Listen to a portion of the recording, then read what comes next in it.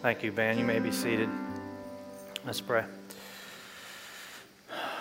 Oh, Father, you're so good to us. Even when we're not faithful to you, you're faithful to us. And you showed us that by sending your Son to die for us, to come rescue us.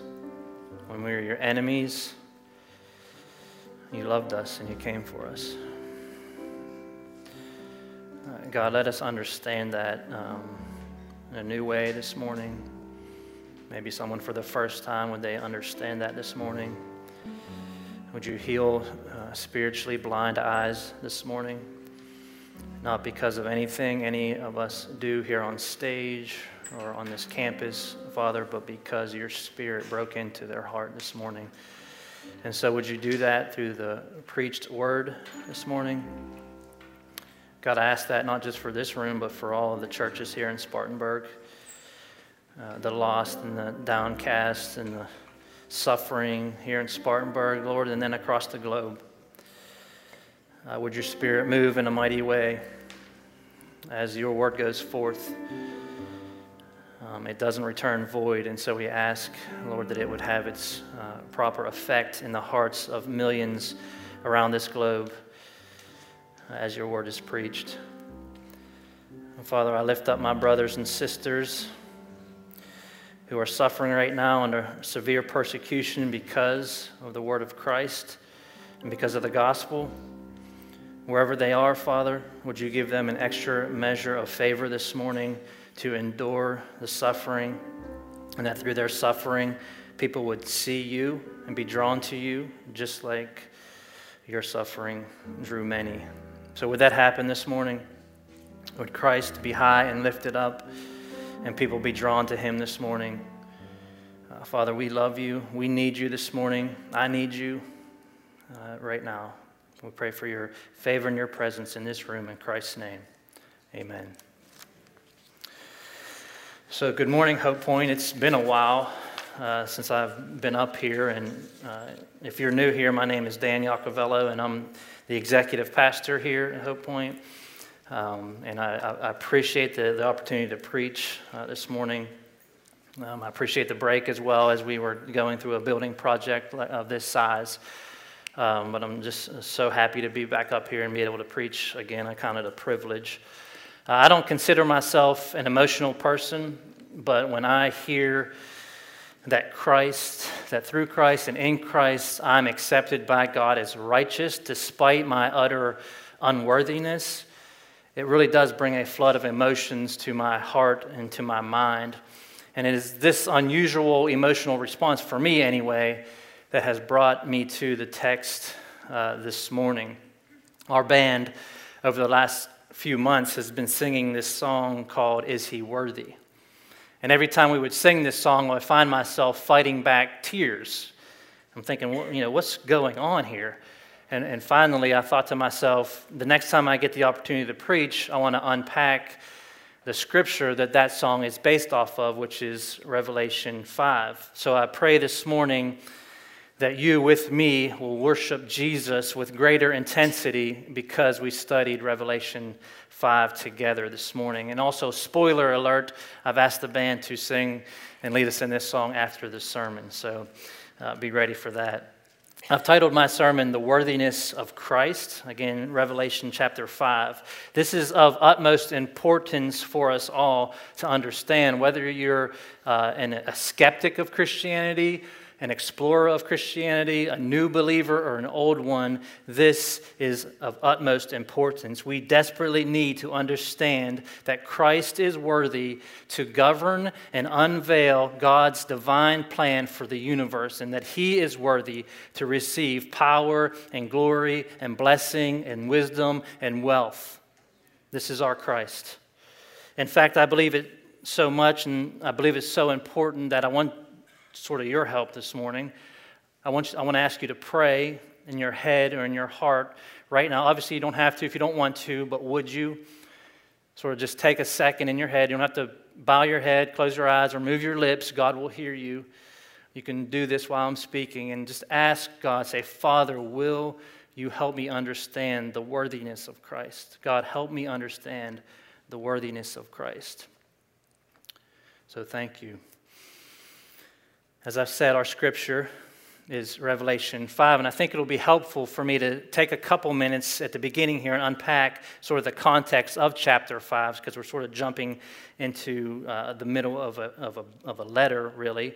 I think it will aid in our understanding and setting the scene for chapter 5 for us this morning. As many of you probably know, the Apostle John wrote this letter, this book of Revelation, and John was Jesus' most beloved disciple.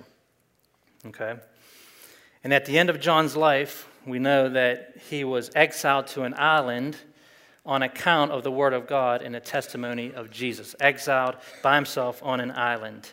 And the first thing that Jesus gives John are letters, but before he gives those letters, he says to John that I'm going to show you some things that must take place.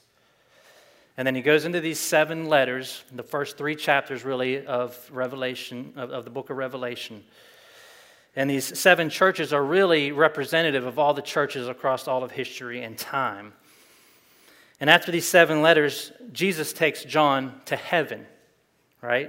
Some of you know this. He says, come up here and I will show you what must take place after this. Simply meaning that he was about to show John how history would end, how Christ would eradicate evil, vindicate his saints, and a sinless eternity would commence. The setting of this heavenly scene is the throne room of God. It's pretty magnificent. John sees the throne of God, and him who's seated on it has the appearance of jasper and carnelian, these gemstones. This one seated on the throne is God the Father. From the throne comes flashes of lightning and peals of thunder. Around the throne is an emerald rainbow. Before the throne are 7 torches and a sea of glass like crystal. Imagine this in your heads. Around the Father's throne are 24 more thrones, and seated on those 24 thrones are 24 elders with golden crowns. Also around the throne, on each side of the throne, are 4 living creatures.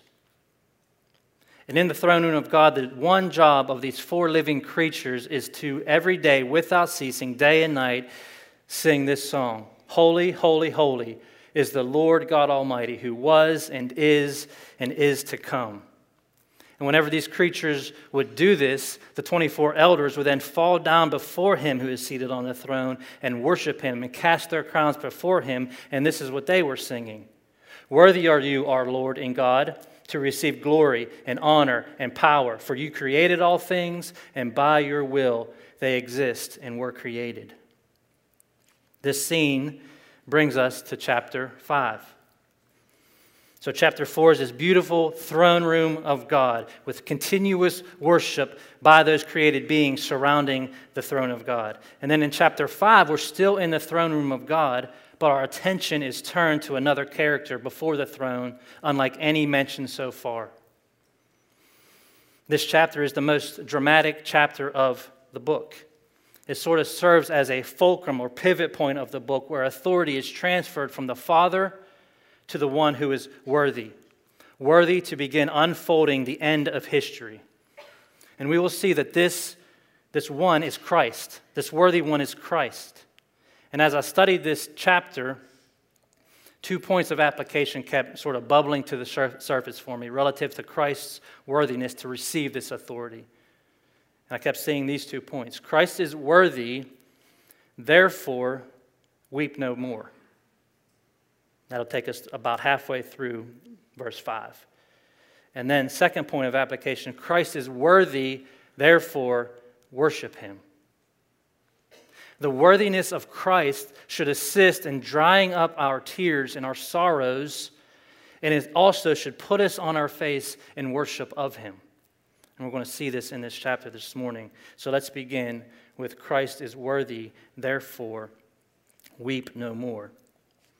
The transfer of authority in this scene begins with John seeing something in the hand of the one who is seated on the throne.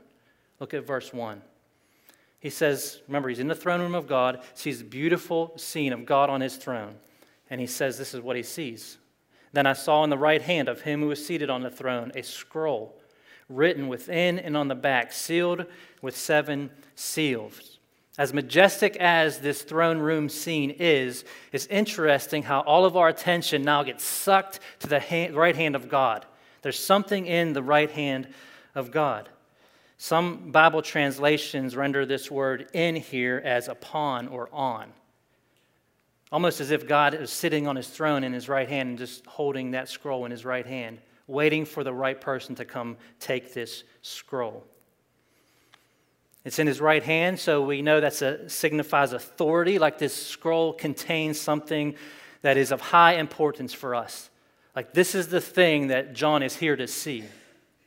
John must have been thinking, is this the document that Jesus referred to when he said, I must show you of what must take place after this? Is this it? Am I going to get to see this? Was this the document that would unlock the future of the church? Could John himself look into this document? It was obviously comprehensive, right? It had writing on the inside and on the back of it, which is unusual for a scroll. It was obviously highly confidential. It was sealed with 7 seals, impenetrable to the human eye, known only to God, kept secret until the time of fulfillment, only revealed by the sovereign one. What could possibly be written in this scroll?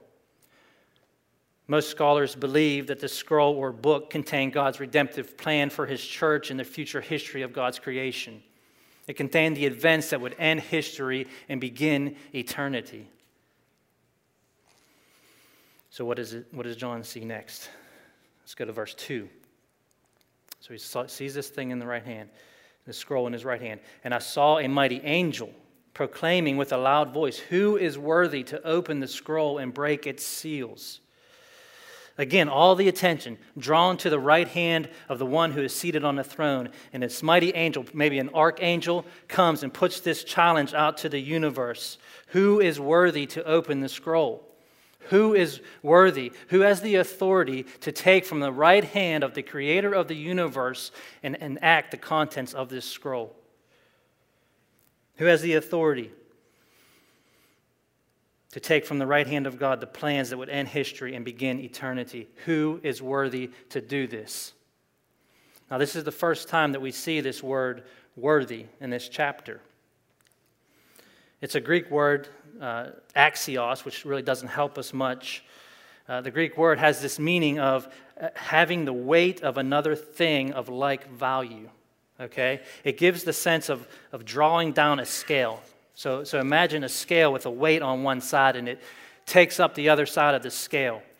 What could you put on this side of the scale that would bring that other side even with it? Whatever that weight is would be considered a worthy weight.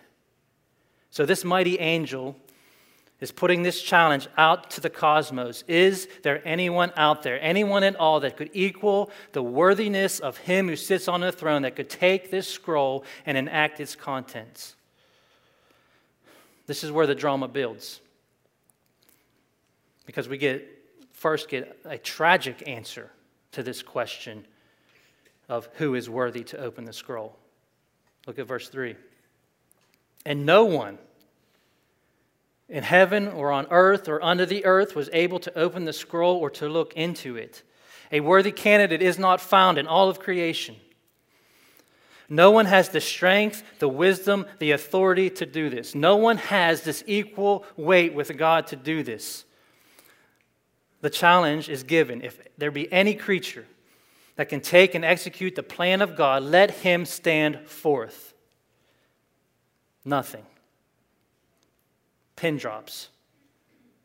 Everyone on earth, in heaven, under the earth, stands motionless at this challenge that the angel puts out there. No angel in all of their might, no man or woman in all of their wisdom and effort, no demon, and not even Satan in all of his cunning and trickery can stand up and take the scroll from the right hand of God. All the achievements of men, of angels, of prophets, of apostles are not enough to take the scroll from the right hand of God. And so for a moment, it appears that redemption has been stalled. And this causes John great grief. Look at verse 4. And I began to weep loudly, because no one was found worthy to open the scroll or to look into it. When no one is found worthy, John weeps loudly. Some translations say greatly or bitterly.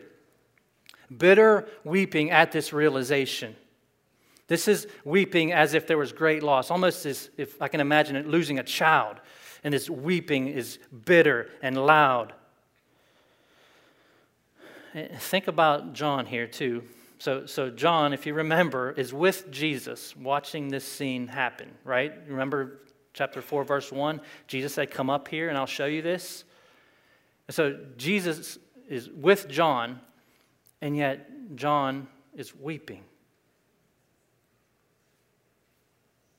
All that John has experienced with Christ, and for a moment, he believes that Christ can't even open this scroll. All that John experienced with Christ in his lifetime, all the miracles he saw Christ do, and now he's privileged to join Christ for this heavenly throne room scene, and yet he doubts. He doubts. Does it sound familiar? Even John doubts.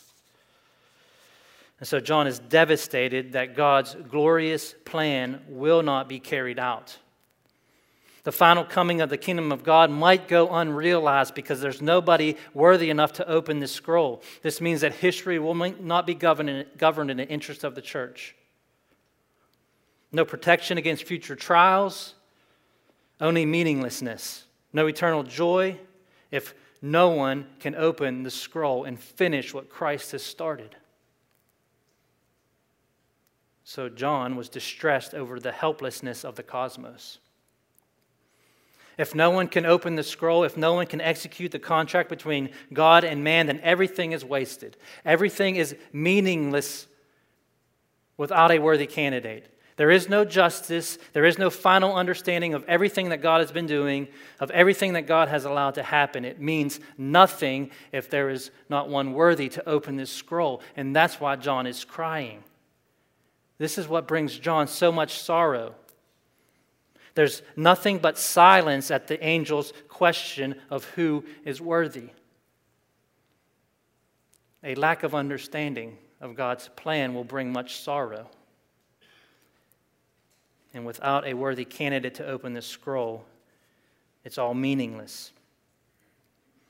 John weeps, and we should too. For without a worthy candidate to open the scroll, all meaning is lost. All hope is gone. Without that one worthy, we have no hope. We need a worthy candidate. You need a worthy candidate to stand in your place. And there's nothing but silence here. But wait a minute. Someone's getting John's attention here. One of the elders is saying something to John. And one of the elders said to me, "Weep no more. Stop weeping, John. There is someone worthy. Behold, look, it's the Lion of the tribe of Judah and the root of David. He has conquered so that he can open the scroll and its 7 seals." Lion of the tribe of Judah, the root of David, these are just Old Testament names for Christ the Messiah. And now he is at this scene. Weep no more, John. Weep no more, church. There is one who has conquered, who is worthy to open the scroll. Redemption has not been stalled. Hope is not lost. There is meaning to all of this suffering. Maybe you're weeping today. Maybe you're weeping over a chronic illness. Maybe you're weeping over a lost child or an untimely death. Maybe you're weeping over the meaninglessness of life. Maybe you're weeping over your sin. Maybe you're like John, weeping over your own unworthiness. And I'm here to tell you the good news today. Through sorrow and weeping eyes, like John, we can see our Savior. We can see the conquering Lamb saying, "Weep no more, for I am worthy." So weep no more, brother.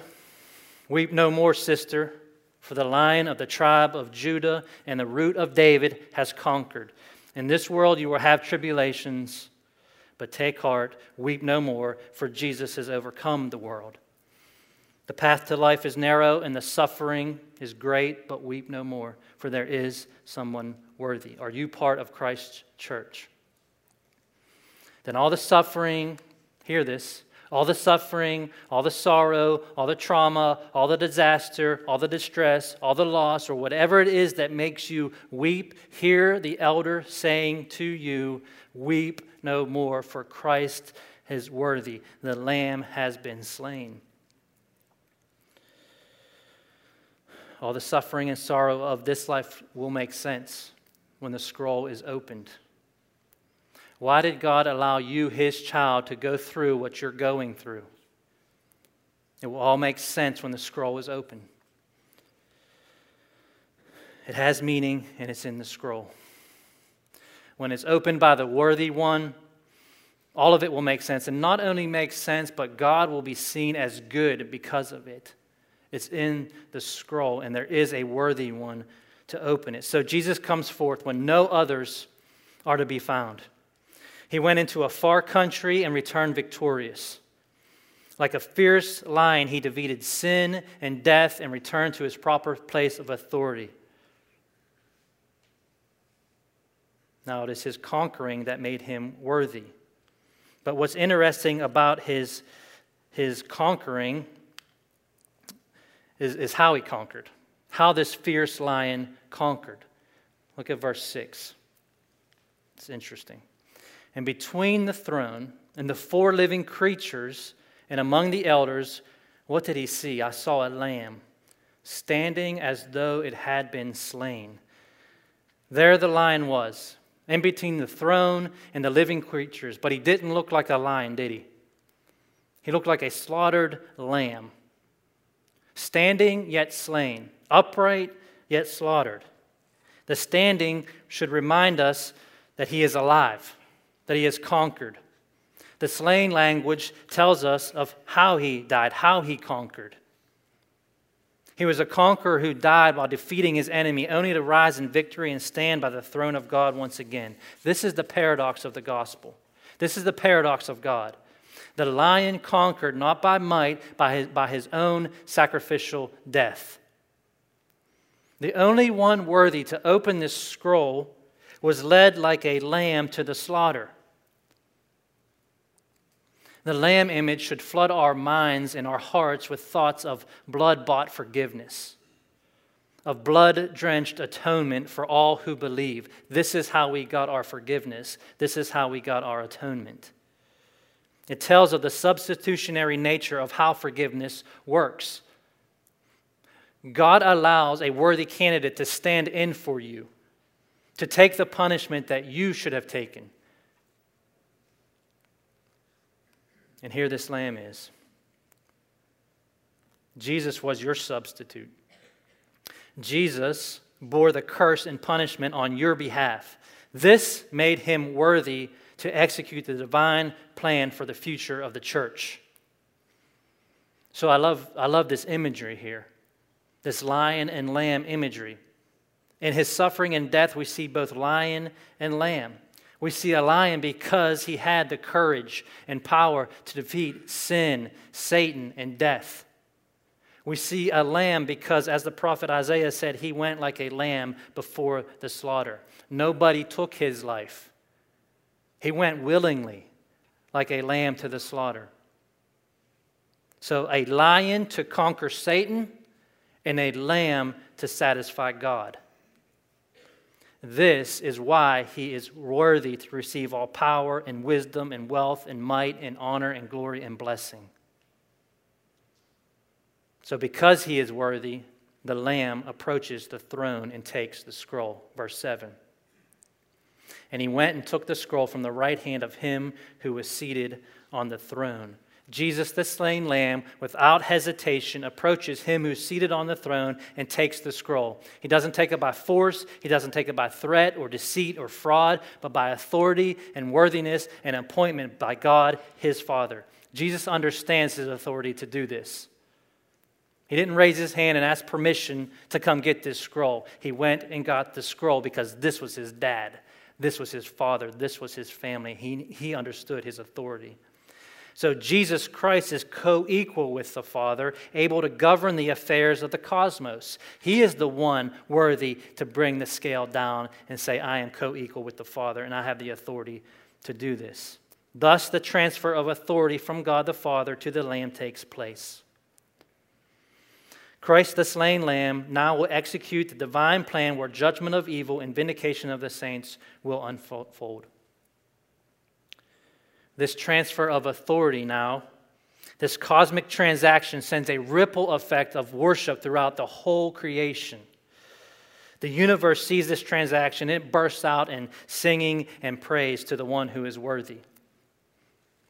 Watch what happens. And when he had taken the scroll, the 4 living creatures and the 24 elders fell down before the Lamb. Prostrate, laid out worship when this exchange happens. Can you imagine this scene? This transfer of authority from God the Father to the slain Lamb, and it bursts out in worship of the slain Lamb. The rest of chapter 5 consists of 3 worship hymns or doxologies about the worthiness of Christ. So not only should his worthiness assist in drying up our tears, but it should also put us on our faces in worship of the slain Lamb. Christ is worthy, therefore worship him. Christ is worthy, therefore worship him. Doxology or hymn number 1 starts in verse 9, and it's described as a new song. A new song. Because it's a song about redemption. If we remember the singing of praise of God in chapter 4, they said, you are worthy, our Lord and God, because you created and you sustain all things. Now we have a new song about the slain Lamb because of his redemptive work. They're singing of the worthiness of Christ because of his act of redemption, and the song goes like this. Worthy are you to take the scroll and to open its seals, for you were slain, and by your blood you ransomed people for God from every tribe and language and people and nation. See, the text says, by your blood, which is another way of talking about him being slain. This blood was used to purchase people for God. So we get a little bit more insight into the effect of him being slain. What did his being slain do for us? It ransomed us back to God. You see, because of the sinfulness of man, the people of God created for himself were doomed for an eternity away from him in hell. So what does God do? He pays to get us back. He pays to rescue us, and the price is the blood of his Son. Jesus is worthy of our unending worship because he paid the ransom price to save us. We couldn't do it on our own. We were doomed for an eternity away from God in hell, and God doesn't just write us off as prodigals, doesn't just start over. He pays his own blood to come get us. This is why Christ is worthy. And look at the comprehensiveness of this rescue plan. He says, I'm going to rescue people from every tribe and language and people and nation. The rescue plan is not universal, but it is without distinction. God has his people, his elect, that are in every tribe and every language and every people and every nation without distinction. And that's who Jesus came for. His people that are scattered across this globe in every language, in every tribe, in every people, in every nation. This is the missions element of Christ's sacrificial death. He is about saving people from every ethnicity. His saving grace is not narrow and it's not national. It's a multi-ethnic rescue plan. And the book of Revelations then is a proclamation, a call to the nations to repent and turn to the Lamb. We repent of our unworthiness to open this scroll, to be our own substitute, and we turn to the Lamb. Cling not to your own ability, but to the Lamb. Trust in him, and you will be counted worthy to be part of the ransomed.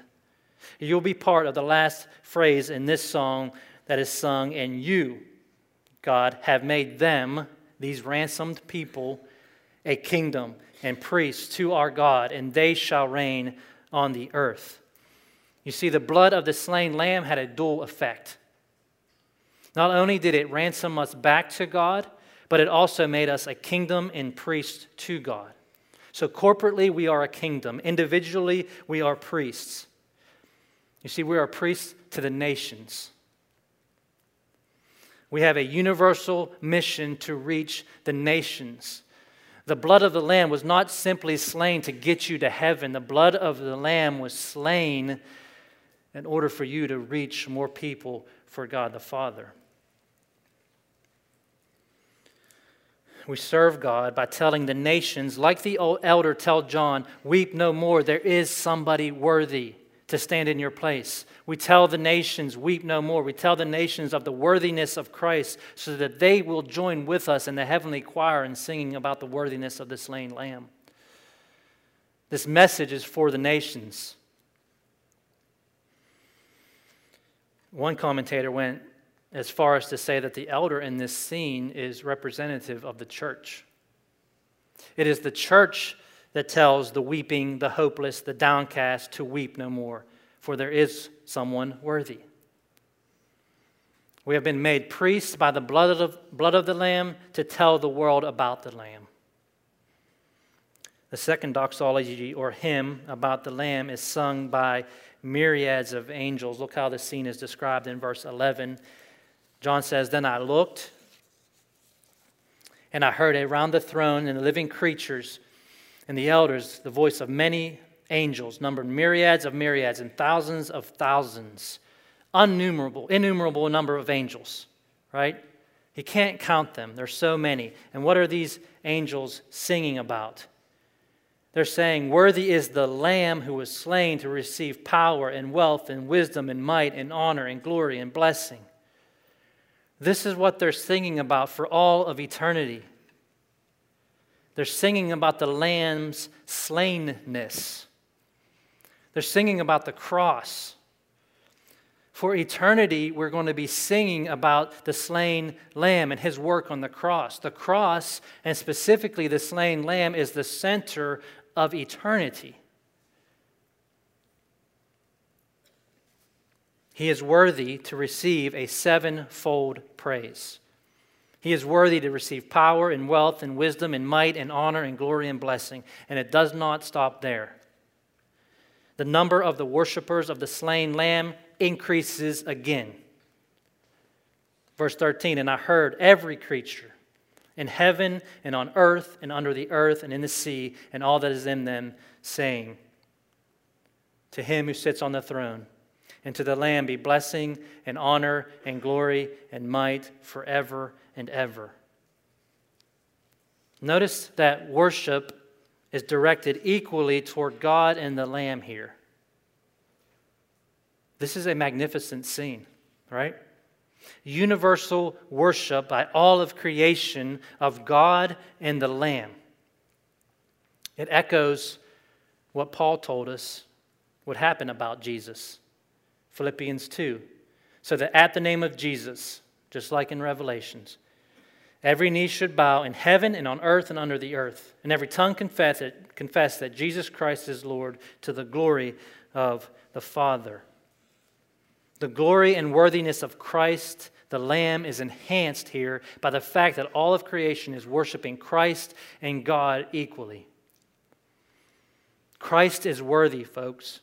And because he is worthy to take and open the scroll and to receive all honor, wisdom, wealth, power, might, glory, and blessing, he is worthy of your trust. Trust in his worthiness, not your own. This is how you become worthy with Christ. This is how you become part of the kingdom and priesthood of God. Timothy Keller said it this way: "The irony of the gospel is that the only way to be worthy of it is to admit that you're completely unworthy of it." Become part of the ransomed today. Trust in the Lamb's worthiness. No one can comfort your sorrows like seeing the Lamb slain. No one can produce worship like the sight of the Lamb slain on your behalf. Christ is worthy, therefore weep no more. Christ is worthy, therefore worship him. Let's pray. Father, our unworthiness is overwhelming at times. Many in here weeping, Father. Doesn't look like it here on faces, Father, but we know the suffering, the weeping, the sorrow that is filling this room up. Father, let them know to weep no more. Let them see the slain Lamb, the conquering Lion, the root of David, through their tears. Let them see Christ in their place. Let them see Christ as their substitute and dry up their tears. Father, would you break into a heart this morning, soften it, heal blind eyes to see the worthiness of Christ. Worthy to take and open the scroll, worthy to absorb the wrath of God on their behalf, worthy to stand at the right hand of the Father, worthy to stand resurrected, worthy to receive all power and all riches and all honor and all glory and all blessing and all wisdom and all wealth. He is the only one worthy. Let us get a clear glimpse of our unworthiness, of our sinfulness, of our shortcomings, of our weakness, of our need for Christ. And would someone reach out to him this morning in faith and repentance and become part of the ransom this morning? Join the kingdom and the priesthood of God. Father, would we do that in this room? Because of the power of your word, because of your gospel, let it set somebody free this morning. Let it heal bitterness and skepticism and doubt. God, only your word can do that. Mine cannot. So, God, would you heal? Would you comfort? Would you be seen as beautiful this morning because you were slain and because of your work on the cross? It's all we have. It's all we're going to be singing about for all of eternity. You are worthy, Christ. It's in his name we pray. Amen.